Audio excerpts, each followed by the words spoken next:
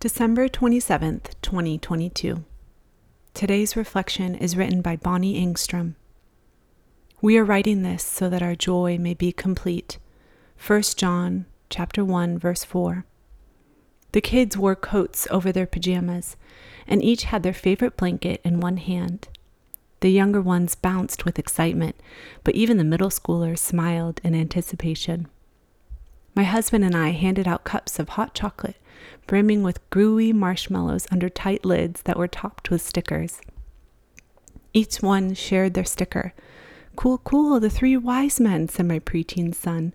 "Ooh, I have Mary and baby Jesus with a star," said my youngest daughter.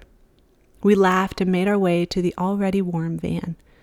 With Christmas music playing, we began our annual drive around town, looking at our neighbors' Christmas lights. We pointed out our favorites, sipped our cocoa, and sang along. And my joy was complete. My husband, our kids, and I were not just driving around and looking at lights. We were celebrating the birth of baby Jesus, the good news that he has come, and the great gift of sharing our faith. What the Father made clear to my husband and me, we have been able to pass on to our children. Sharing the gospel with them and sharing life in Christ with them is joyful.